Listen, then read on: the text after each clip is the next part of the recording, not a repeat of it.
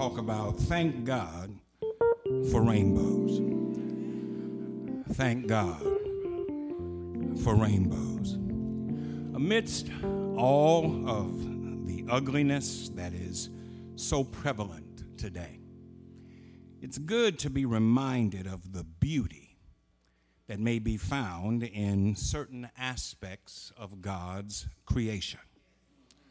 Consider all that God created.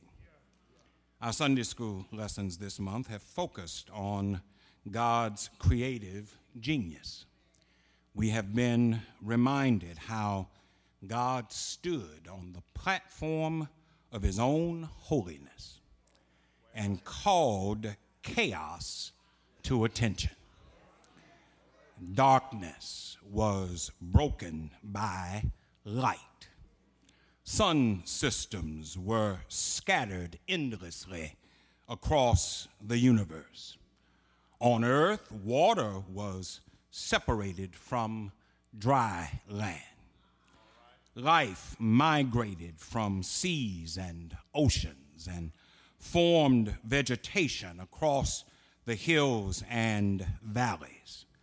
Aquatic life became amphibious as animals crawled out of the seas and took refuge in clefts and caverns.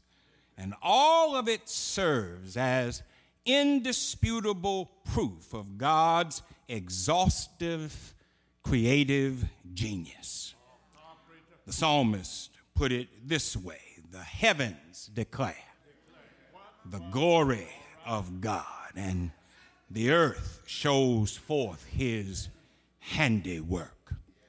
Then consider God's chief creation, humanity. God made us beautiful, physically, mentally, emotionally, and spiritually. We had no ugliness in us when God made us, for he declared us to be good. It was not until we, by our own choice, defiled that beauty by rebelling against God and engaging in sin. And all of creation was negatively impacted by that choice. But even then, God was prepared with a response. In Genesis 3:15, one of the most powerful scriptures in the Bible, God, right on the heels of our failure, offers the hope of redemption and deliverance. God says to the serpent, I will see to it that the seed of the woman will crush the head of your seed. I will see to it that the one that you led into sin will be vindicated in that her seed will destroy your seed. Church, one of the most amazing things about God is that he offers the hope of redemption and deliverance right on the heels of our failure. I don't know about you, but I'm glad that God ain't like us. When we fail, people will get as far away from us as possible. They don't want to get caught up in the fallout of our failure. When we fail, people will try to lord it over us to maximize our pain. But God is not like that. Right on the heels of our failure, God is there to offer us redemption and deliverance. No wonder the psalmist wrote, my help comes from the Lord, the maker of heaven and earth. Well, our text today invites us to consider the help that comes from God, as it is symbolized in one of his most wondrous phenomena, the rainbow. Surely we all have witnessed those times when, after the rains have fallen and the sun reappears from behind the clouds, we can look up and see this band of colors that bends across the sky. Science tells us that this vision occurs when the sun's light waves pass through the water molecules that occupy the upper atmosphere. That as the waves interact with the moisture, it somehow causes the light to reveal itself in distinctive bands of color that are always present yet remain hidden until this particular moment when it puts on this display of radiant, beautiful color. And certainly, I have no problem with science's explanation of the rainbow. The only thing that I would add would be this. I know who the somehow is that makes the display possible. I didn't discover him in a science book. Didn't discover him in a philosophy book. But I learn of him when I read Genesis. The rainbow symbolizes a special covenant that God established with the earth at a time when we were failing. The writer of Genesis says that after the great flood purged the earth, God spoke to Noah and entered into covenant with him and his descendants. God hung a rainbow in the sky. And he said, I'm putting my rainbow in the clouds, a covenant between me and the earth. From now on, when I form a cloud over the earth and the rainbow appears in the cloud, I'll remember my covenant between me and you. Now, Shiloh, this is why we have entitled this message, Thank God for Rainbows. Because rainbows reveal some important things to us about the character of God. First, rainbows mark the end of God's anger. Rainbows remind us that God's anger doesn't last forever. Well, what caused the anger in the first place? The writer of Genesis tells us that it was the ugliness of sin that had diseased humanity's spirit. The sin that first revealed itself in Adam's disobedience angered God because it had become so much a part of humanity that it had spread to every aspect of human existence. Genesis 6 says that every imagination of the heart of humanity was only evil continuously. And it reminds us that sin is contagious. Sin will race from heart to heart, from one unsubmitted spirit to another. It spreads like wildfire. And like anything that's contagious, sin has a ripple effect. Like dropping a stone in a body of still water. The wave of sin spreads out in all directions and affects everyone in its path. And sin angers a righteous God. Church, we must never forget that the wrath of God is just as real as the love of God. We all like to lift up the love of God, but we must not forget that God does get angry. Moses tells us in the 90th Psalm, we are consumed by your anger and terrified by your indignation. You've set our iniquity before you, our secret sin in the light of your presence. And then he asks the question, who knows the power of your anger?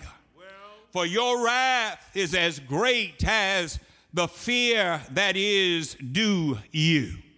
Moses wanted us to understand that even though God is patient, if we're not careful, there comes a time when God's patience runs out. And so Moses concludes the matter by making this plea: teach us to number our days, that we may gain hearts of wisdom. And church, it's always wisdom when we remember that God has expectations of us, and we must be ready to give an account of our stewardship. Such was the case in Noah's time. Wickedness was everywhere. Humanity had rejected God, and God's patience had run out. But the rainbow is God's assurance that his anger will not last forever. And that's important because after I mess up, I need someone who will restore me. David said he will not always chide, but neither will he keep his anger forever. Rainbows let us know that God's grace and mercy are always acting on our behalf, making a way for us out of no way. Then rainbows serve as evidence of God's protection. God had grown tired of humanity's wickedness, and he set out to do something about it. But as sinful as mankind had become, in Noah, God had someone who was holding tight to his unchanging hand.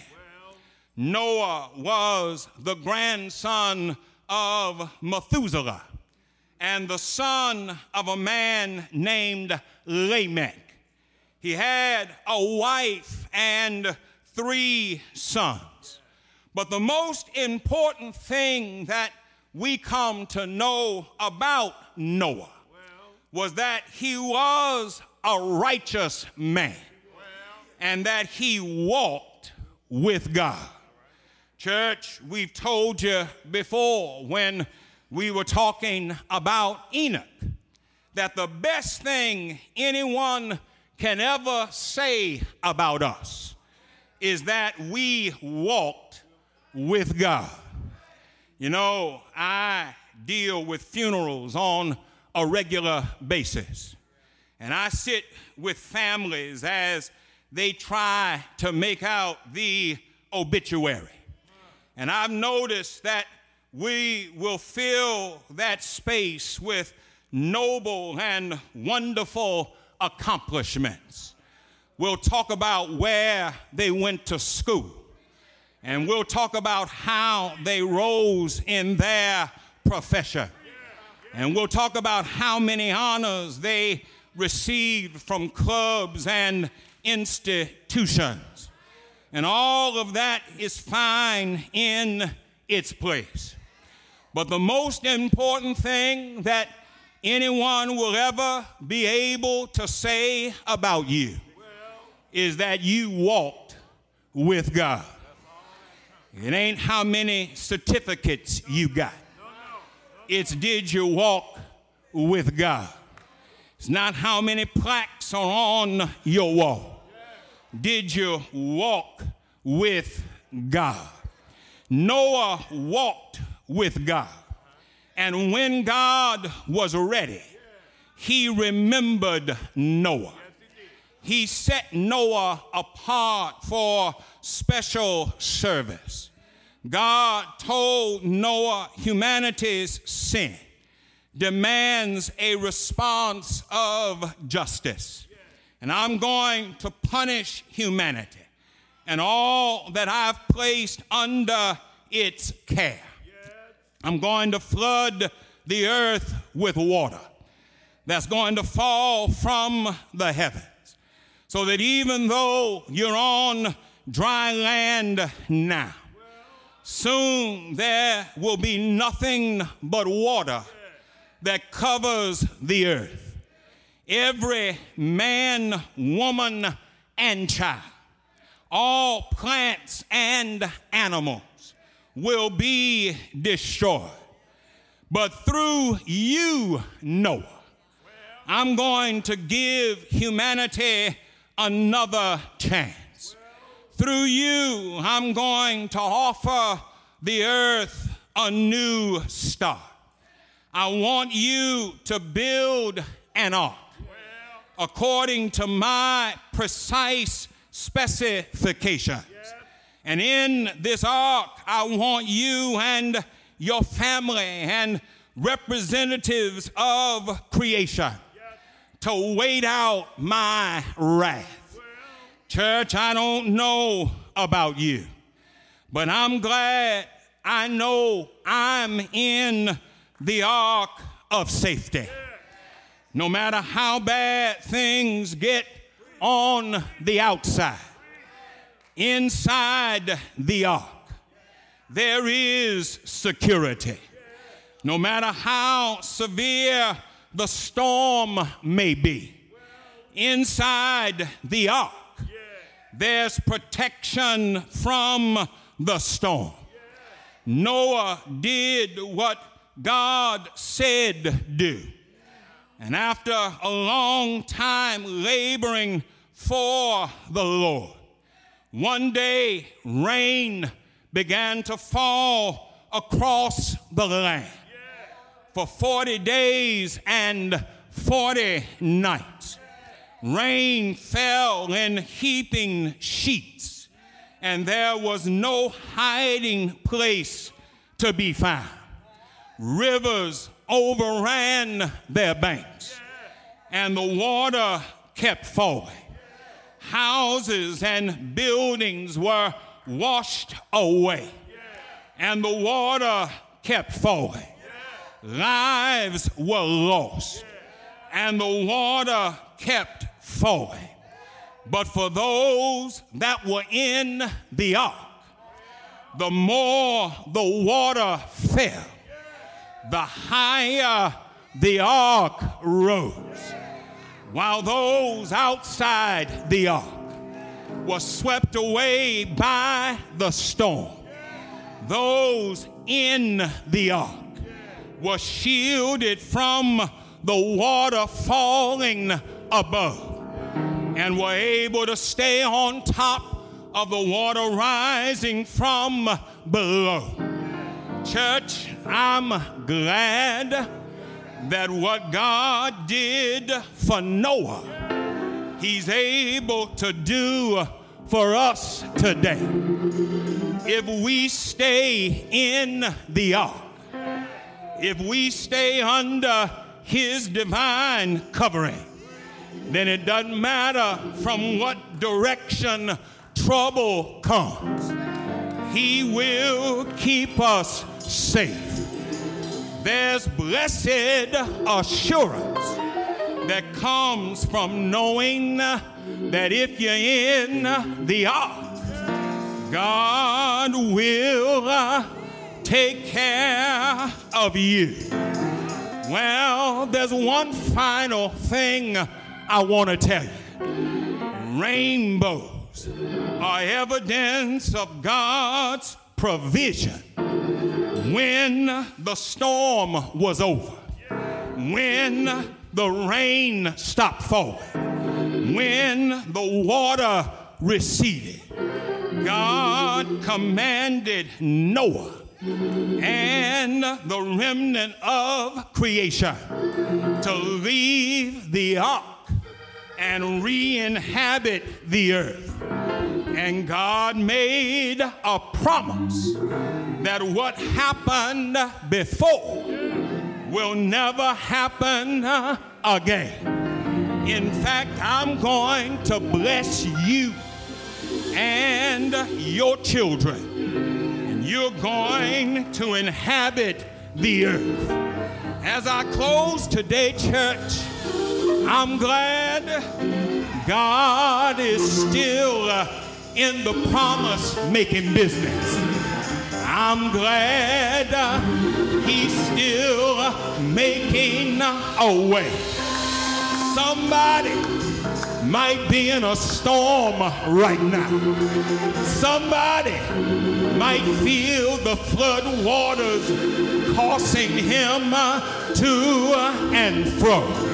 Somebody may feel like he can't make it because of the danger all around us. But I stopped by to let you know our God is still a providing God.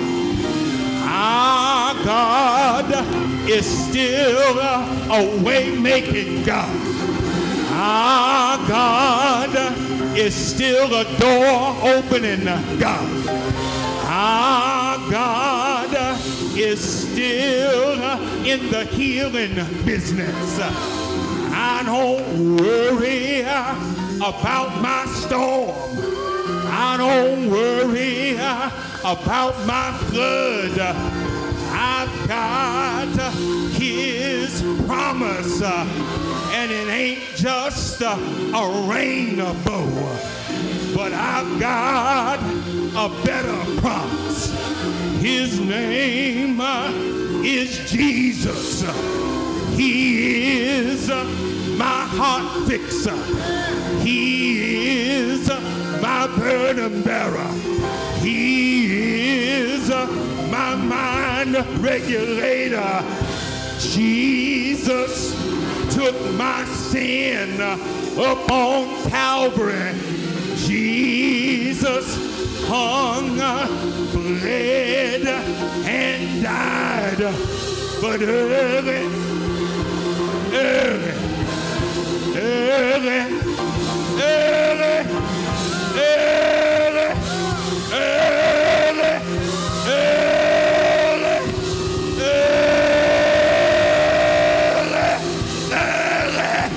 Sunday morning, he got up with all power, all power, all power, all power,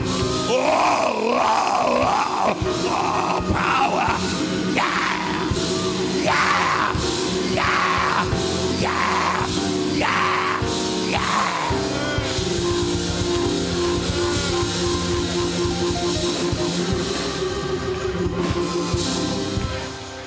I've seen the lightning flash. I've heard the thunder roll. I've felt sin's breakers dash, trying to conquer my soul. But above it all, I heard the voice of Jesus telling me, boy, fight on. He promised, he promised, he promised, he promised, he promised. Yeah!